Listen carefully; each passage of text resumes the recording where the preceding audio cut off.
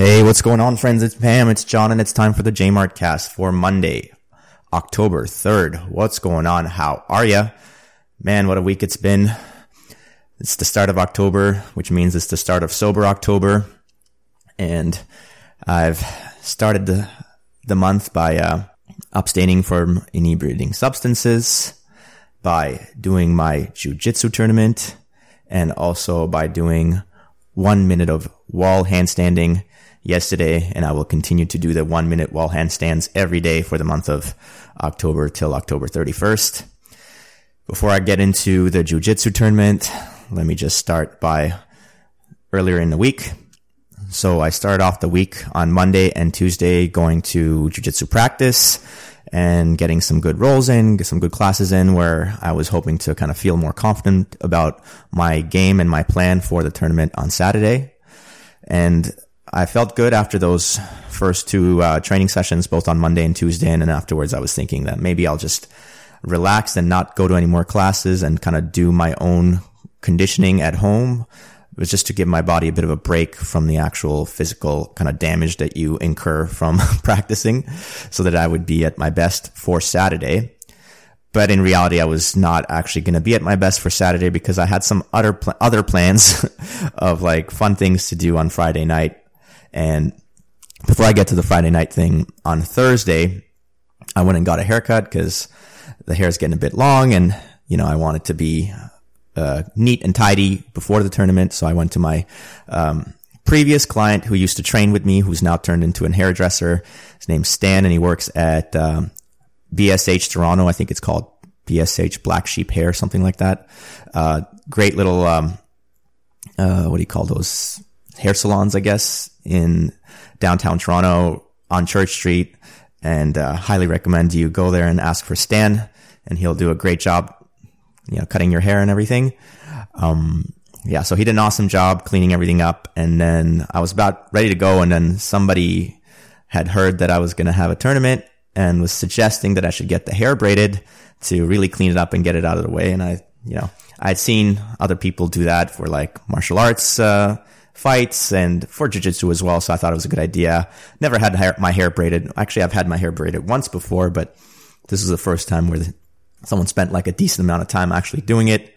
They did like 5 braids, 1 down the middle and then 2 on either side, going from the front to back. Looked pretty awesome. I posted a picture of it on my Instagram if anyone got a chance to see it. And I thought it looked really cool. I left that hair salon feeling like $1 million. And then on Friday, I had plans with my wife to go out and have a nice date night together. We had made these plans well before, ahead of the time that I knew that I was going to participate in the jiu-jitsu tournament. So I was not going to give up going out and having fun and partying with my wife, like as a way of like resting and, preparing myself for the tournament. It's my first jiu-jitsu tournament, so I was just planning on having fun.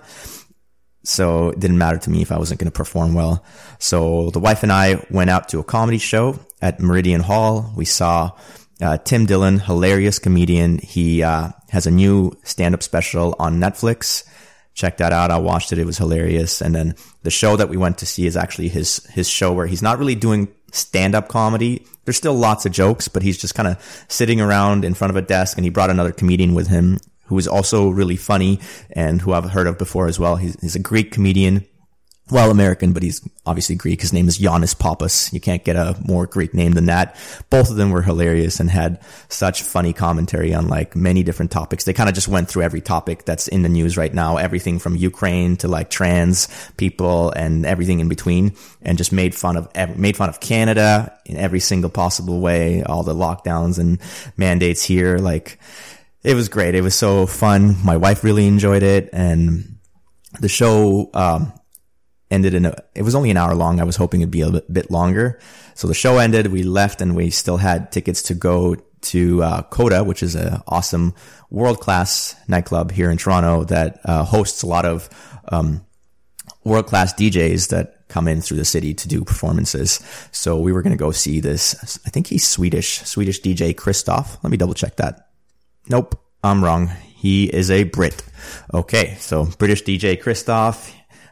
He's got this pretty well-known song you can look up on Spotify called Breathe.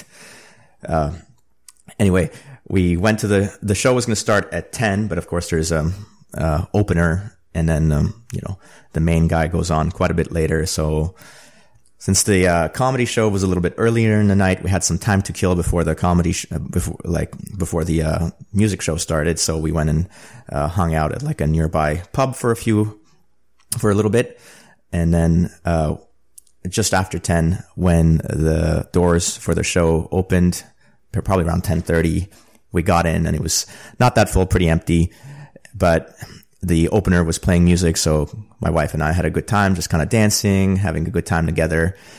And then soon after, the place started to really fill up, and we started off at the front, kind of really close to the DJ booth, and then as people started to filing in, we got pushed further and further back, which was fine for us. But because we're getting a bit older, my wife doesn't have the same level of energy that I do.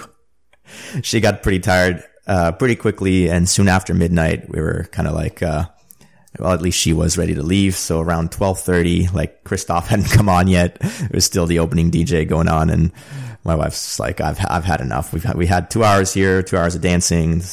We had fun. Let's just go home. And obviously, I'm not gonna force her to stay longer beyond what she wanted to. So we called it a night and left. So we didn't really get to see Christoph, but it was still an awesome night.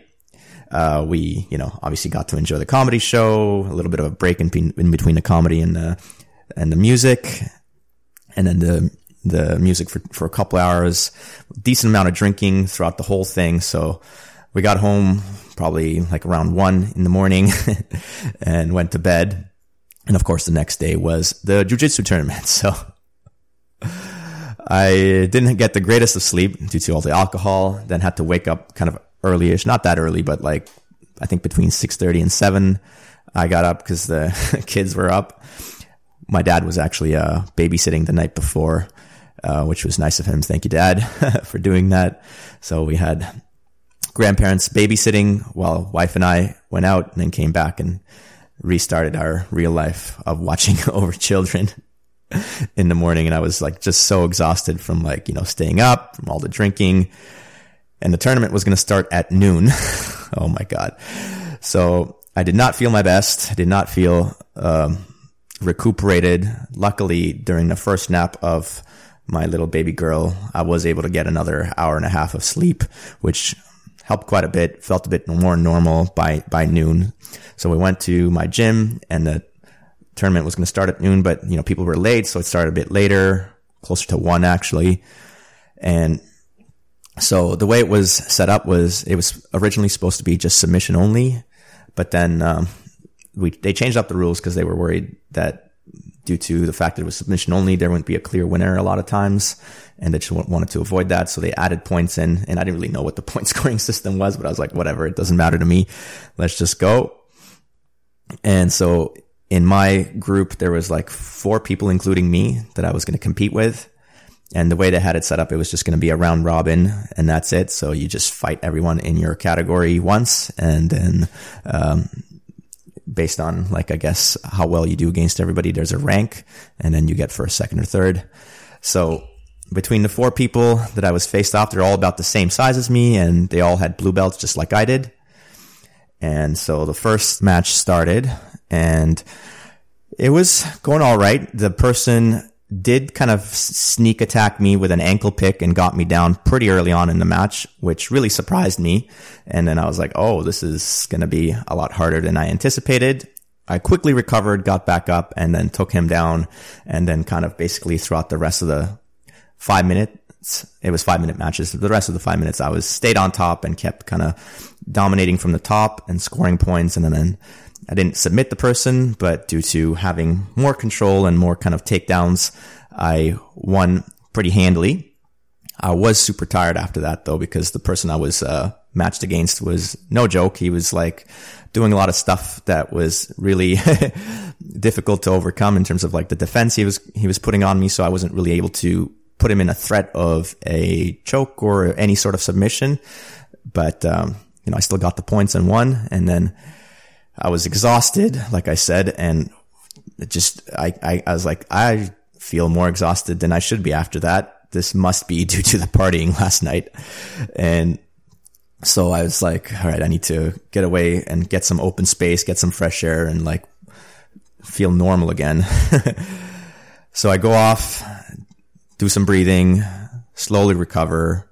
I come back like 5 minutes later. So like one match after mine has already gone by. And the next match, they're already calling my name. They're like, you're up for your second match. I'm like, what? I'm not recovered yet. I'm so tired. Please don't make me go again. They were really nice. So they postponed it 5 more minutes. They got another match to go before me. So the whole time as I'm watching the next match, I'm like trying to breathe slow and recover. And it's just like, I'm not able to recover. I'm not able to recover. But the time passes, the match ends, and then now it's my turn. They're like, hope you rested enough because we're not giving you any more time. I'm like, okay. So I go off against this Irish dude, I think. His name was Kieran.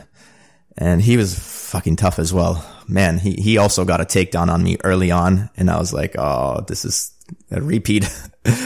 And luckily, like I was able to reverse that, get some points back, but then it was much more of a back and forth affair compared to the first match where he would take me down, get some control on top, then I would reverse, I'd take him down, get some control on top, back and forth. And I was just so exhausted, and out of the corner, the timekeeper's like going like, you got still 2 minutes. I'm like, 2 minutes. Holy crap.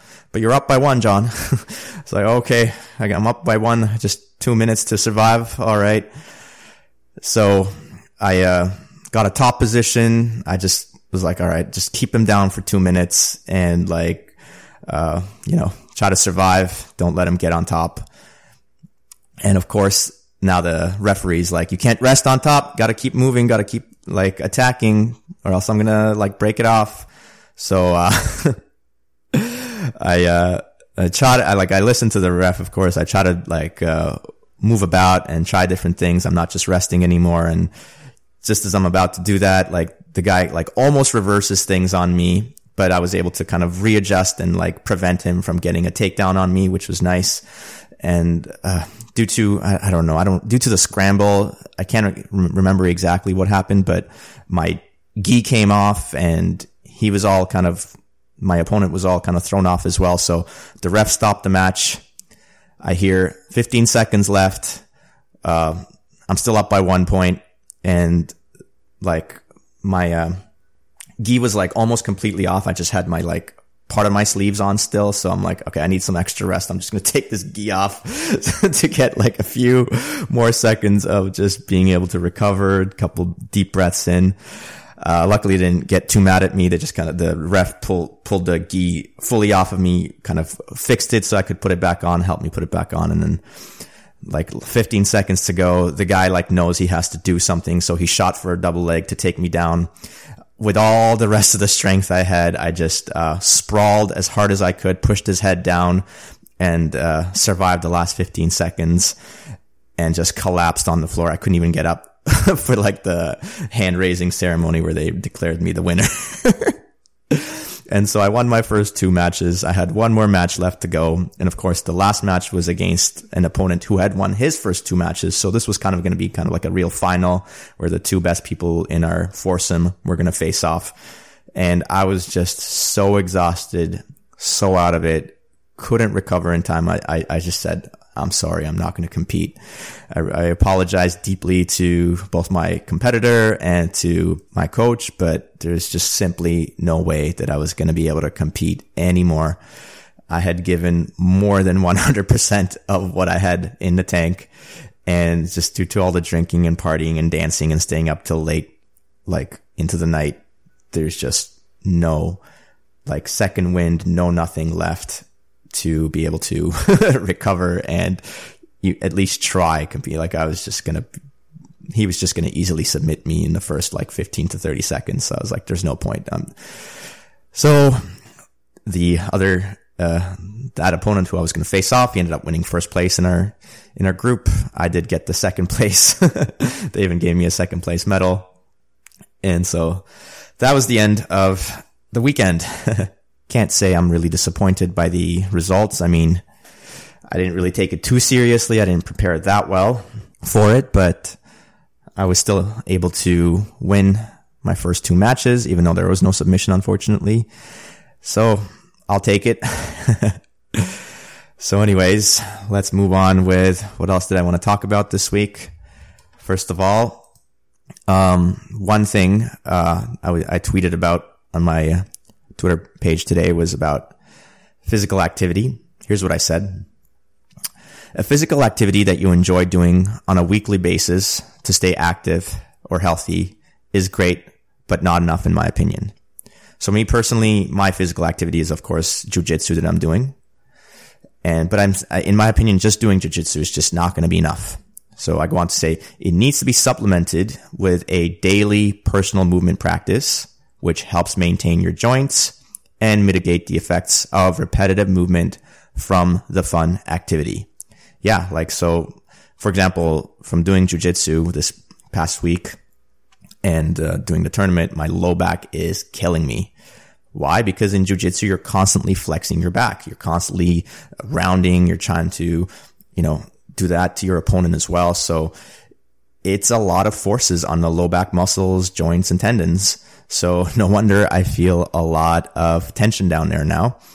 And just doing jiu-jitsu is not going to make that feel better. I need to have an additional kind of stretching or exercising to help mitigate, like I said, the effects of having done that. There's a lot of repetitive movement in a lot of in these sports and these fun activities. So you got to do almost like the reverse of that to make sure that you're not getting overuse injuries.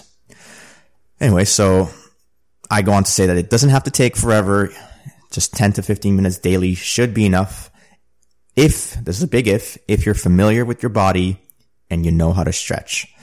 Right? This takes a long time to develop, unfortunately, because, when people first start off, I've had this experience with a lot of clients, is they have no idea, they have no connection, no mind-muscle connection with their body and their mind in order to understand how some of the specific movements I ask them to do, how to actually control their body to make that movement.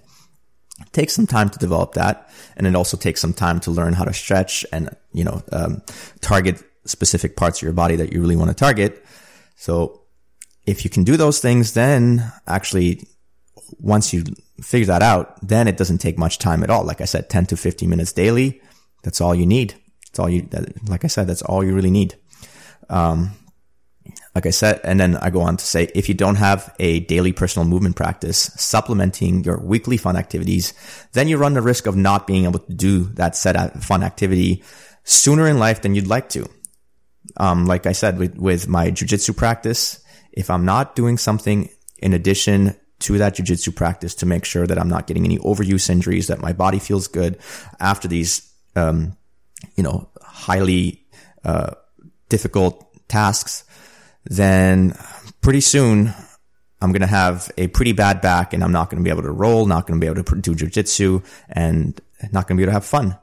Enjoy this thing that I really enjoy and cherish now. So this is very important for me. I want to continue to be able to do jiu-jitsu for as long as I can for the rest of my life. But I know that if I continue on a pace of just destroying my body and not doing anything to recover, to replenish it back, then it's going to be over a lot sooner than I want it to.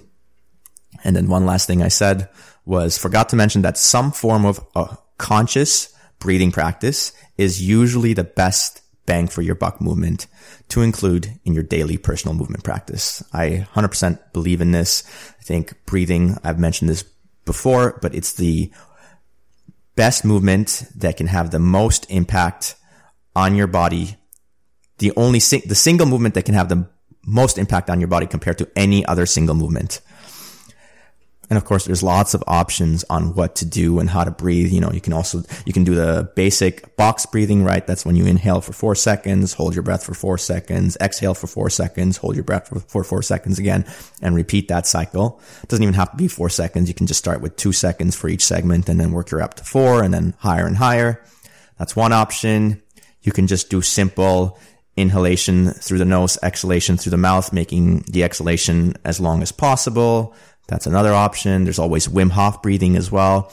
All these things are good and also complementary to one another. So it's good to change up the different breathing practices that you do. And they have multiple impacts, not just on like how your body feels, but also mentally how you feel. So like I said, conscious breathing, practicing that is the best bang for your buck exercise you can possibly do. So include that in your personal movement practice and develop your personal movement practice to be a consistent daily thing, 10 to 15 minutes. Okay, moving on. All right, so the Bank of Canada Twitter account is at it again. This time they have a little video of the head of the Bank of Canada. His name's Tiff Macklem, I believe. And it's basically a video of him answering a question. And the question is, why raise rates when inflation and the cost of living are already so high? Reasonable question.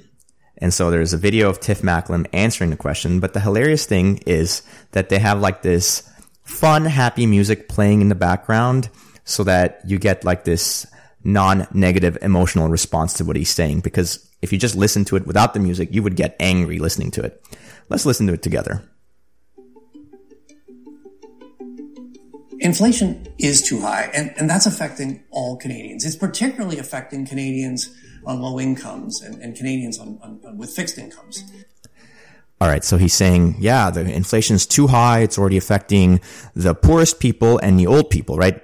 Lowest incomes, the poor people, fixed incomes, the old people that, have saved up all the money and now they have a fixed amount of money they can spend monthly.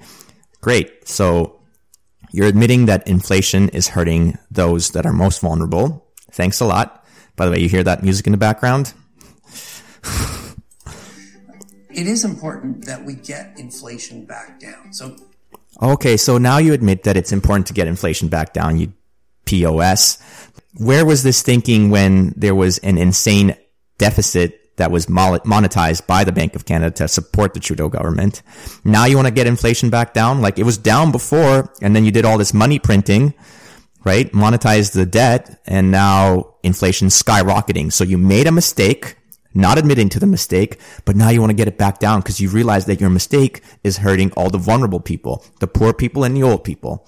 Oh, thanks, Tiff Macklem. Canadians can plan their spending and their saving. Oh, you want us to plan our spending and saving. What saving? The saving that you inflated away, right? The savings that not worth anything anymore, right? How can we plan our spending when we have no idea like how much money we're going to have when inflation is skyrocketing up towards double digits? And it is double digits. It's just the number that they're really, they're telling us is suppressed. It's not the real inflation number, but whatever. We're just going to ignore all that. And they don't get surprised by big changes in their cost of living. Oh, you mean like the big change where the inflation was like 2% and now it's almost 10%? Is that what you're talking about, Tiff? You dum-dum? So, yes, it can seem a bit counterintuitive. We're raising interest rates, which is raising the cost of borrowing when other costs are going up. But it is by raising interest rates that we're going to slow spending in the economy, give the economy time to catch up and take. Right. So they want to slow spending economy by raising the interest rates so you actually can't afford to buy anything. So thereby you slow it down, right? You're destroying demand. People can't afford anything, so they're not going to buy anything. Therefore, poof, problem solved. Inflation's gone. Thanks for nothing. Like the economy's not going to catch up when no one can afford to buy anything, right? You're just taking the steam out of the economy by making people not be able to afford anything. And you're saying that things are going to catch up. How can things get caught up when everything's getting destroyed? You take the steam out of inflation. That's going to get inflation back down. That's going to be better for all Canadians. Right. That's the end of the video they got. So we're going to demand destruction, raise interest rates so no one can afford anything, and that'll take the steam out of the inflation. Can you believe that they actually put this out for people to see? And of course, they got to dress it up with the nice, happy music in the background. Otherwise, it's like if they didn't have the happy music in the back, like, would that make anyone happy listening to what the hell he had to say? No, it wouldn't. Oh my God. Like some of the dumb things that, the nonsense that is coming out of Bank of Canada's Twitter account is just insane at this point. Like, we're living in a mad world. Like, and then of course, only a few days after this, I don't know if you guys saw this, but the Bank of England, one of the most important like central banks in the world, had to start the money printer basically. Well, actually, that's not true. They didn't have to start the money printer yet, but essentially what happened was that the government of the British government wanted to take out more loans. And so there was no buyers for their loans, right? No one was going to buy any more loans because they don't trust the government. They don't think it's worth anything to get loans from them. So what happened was, and I'm not going to be the best explainer of this, but the way I understand, government bonds or bonds in general, when no one wants to buy a bond, what you have to do is you have to increase the interest that the bond pays so that it looks more attractive for people to get. But the way bonds work again is once you increase the interest, then the actual value of the bond goes down. So even though interest goes up, the value goes down. And that has repercussions on all the previous bonds that had been previously dished out, right, by the government. So by increasing the interest rates of the new bonds they want to take, the value of the old bonds was going to be going down lower and lower. And this is going to be a huge problem for them because they have like these funds that are pension funds that are highly, highly exposed to these government bonds, government treasury bonds, whatever you want to call them. Doesn't matter. And so it was going to lead to basically the pension funds, all their assets under management, like devaluing so extremely that it would basically bankrupt it, so that all the people in Great Britain who were part of this pension fund, who had paid in, whatever basis, monthly basis, weekly basis, I don't know how frequently they contribute, but all that money was going to evaporate and disappear unless the central bank stepped in and bought the bonds and prevented from the interest rates going up any higher than they needed to and bringing the value of the bonds down. And apparently this is, a temporary thing. They've only done this out of their actual reserves. They haven't had to print money yet to do it, but let's be serious. They're gonna have to. Like, if they already did this just now, is like literally like days before that, they were like trying to act all tough and be like, oh, we're raising interest rates. But soon after, forget all that. They're just using their reserves apparently to buy up all these, government bonds that are worthless, that are never going to be paid back. That's why nobody else wants to buy them, just to save their pensioners and those people. So not to say just, I mean, that's a very important thing, but the fact that it got to this point is what's wrong with it, right? Like, so Bank of England is the first domino to fall. This is going to continue and, going to be a wrecking ball all through the rest of Europe, Japan, China, America. I don't know. Grab some popcorn and let's see what happens. Okay. What else? And one more thing I guess I wanted to talk about today was this journal article that came out in the Journal of Insulin Resistance. The author is Aseem Malhotra, and it was published on September 26, 2022. The title is Curing the Pandemic of Misinformation on COVID-19 mRNA Vaccines Through Real Evidence-Based Medicine, Part 1.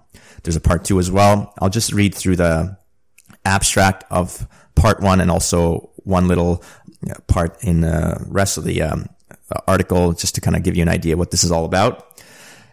Okay, so they say, in response to severe acute respiratory syndrome coronavirus 2 or SARS-CoV-2, several new pharmaceutical agents have been administered to billions of people worldwide, including the young and healthy at little risk from the virus. Considerable leeway has been afforded in terms of the preclinical and clinical testing of these agents, despite an entirely novel mechanism of action and concerning biodistribution characteristics.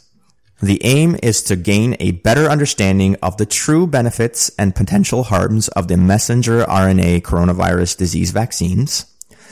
The methods are a narrative review of the evidence from randomized trials and real-world data of the COVID mRNA products with special emphasis on the Pfizer vaccine.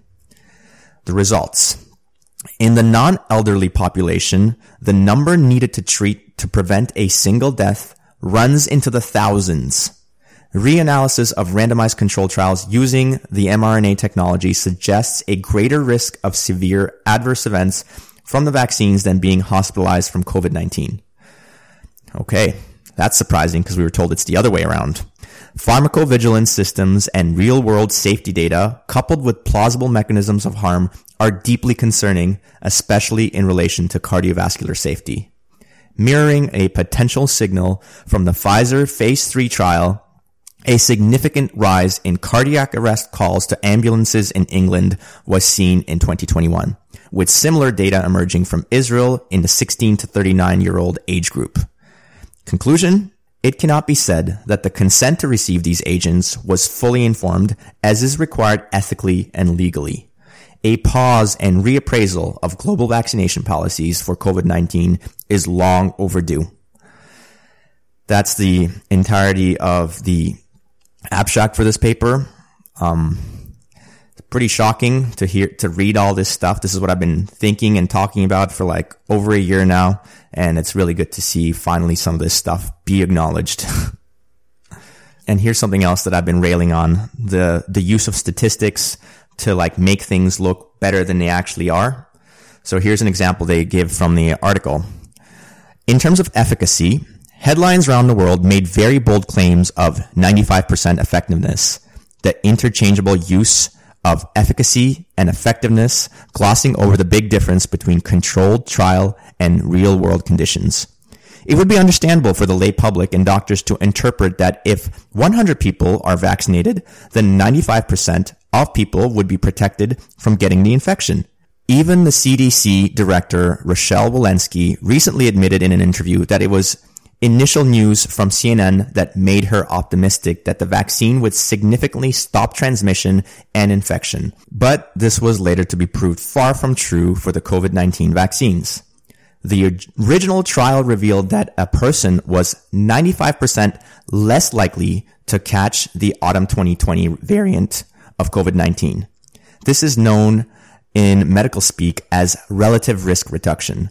But to know the true value of any treatment, one needs to understand for that person by how much is their individual risk reduced by the intervention.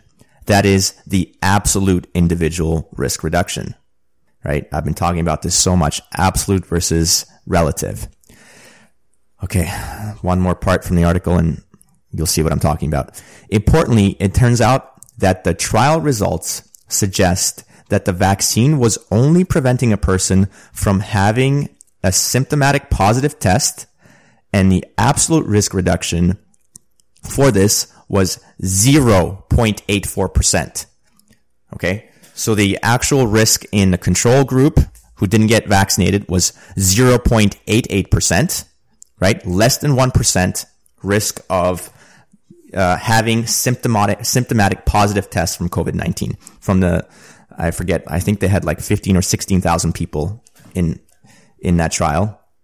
That was the one that was the landmark study that got the Pfizer, vaccines approved. The actual risk of getting a symptomatic positive test, not even like dying or like having some sort of like real severe illness, just having a symptomatic positive test, the actual risk was 0.88%.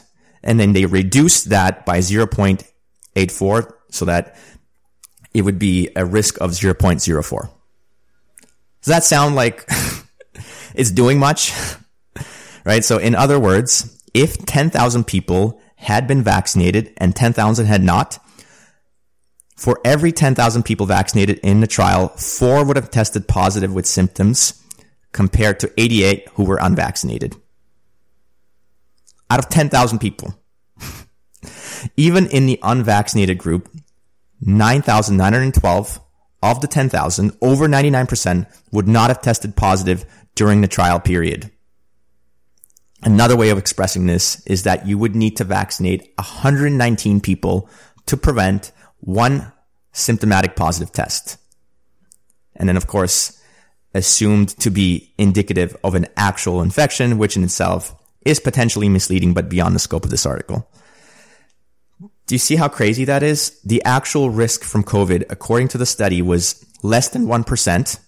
And then the vaccine reduced that by, 0.84% down to almost nothing, down to just 4 out of 10,000. And so based off of that, they could claim 95% effectiveness. Like, that's just fraud, right? Like, they're just lying. And thank goodness papers like this are coming out. Now I can just point people to this and be like, this is what I've been talking about. I'm going to move on from this. I don't want to talk about COVID anymore. What else did I want to mention?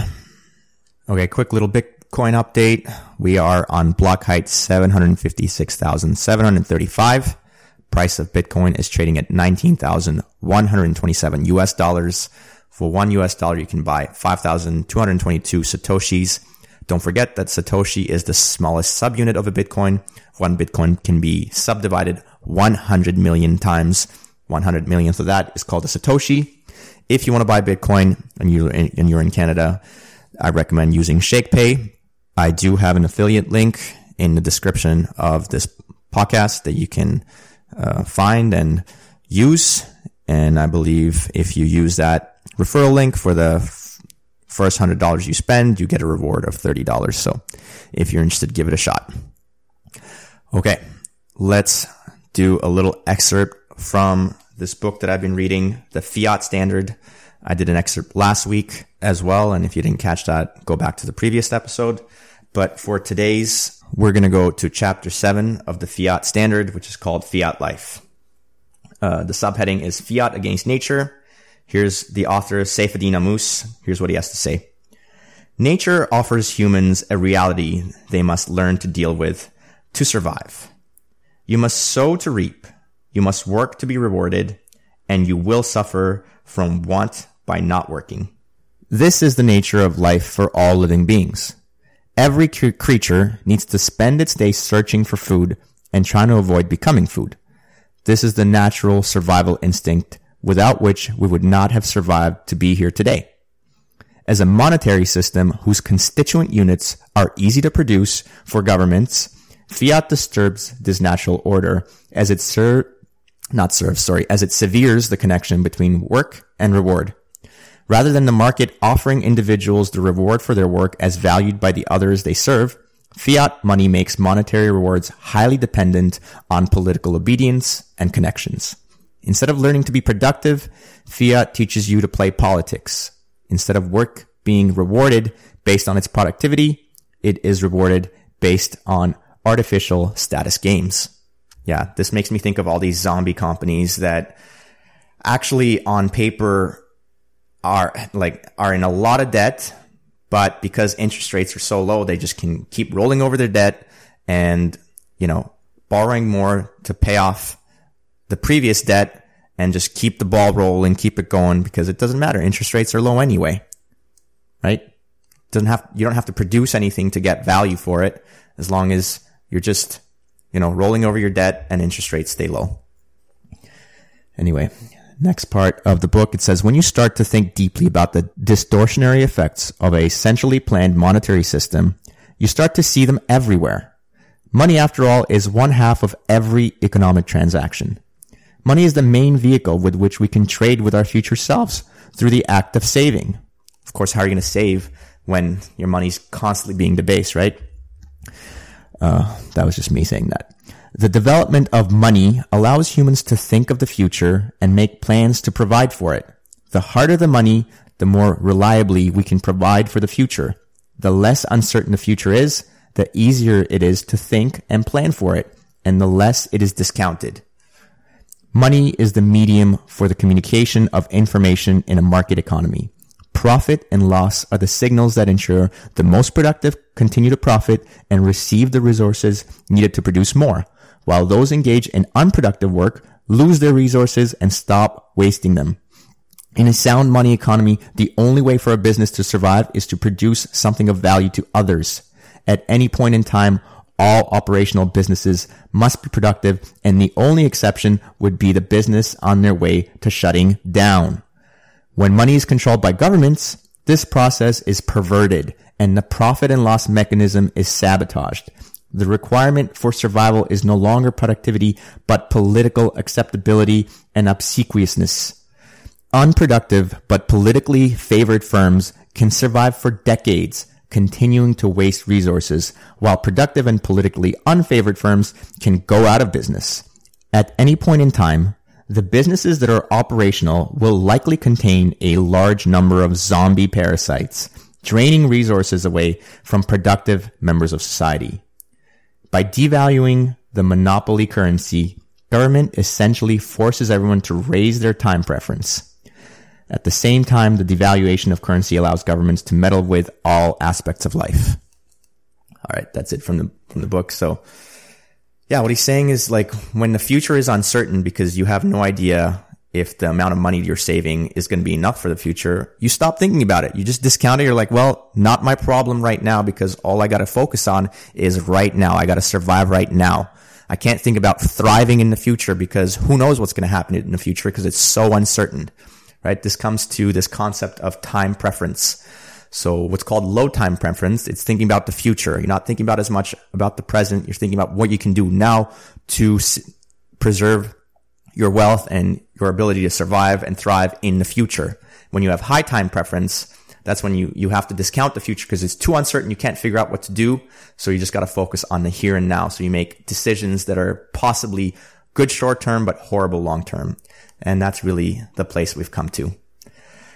Anyway, with that sad but true last thought, I'm going to end the podcast for today. Thank you so much for listening. Thank you for rating the podcast and sharing it with friends. Please continue to do so. I'd really like to grow the podcast and have more listeners. So if anyone's interested in this kind of stuff, in these topics, please share around. Otherwise, as always, stay active, be grateful. Jmart out.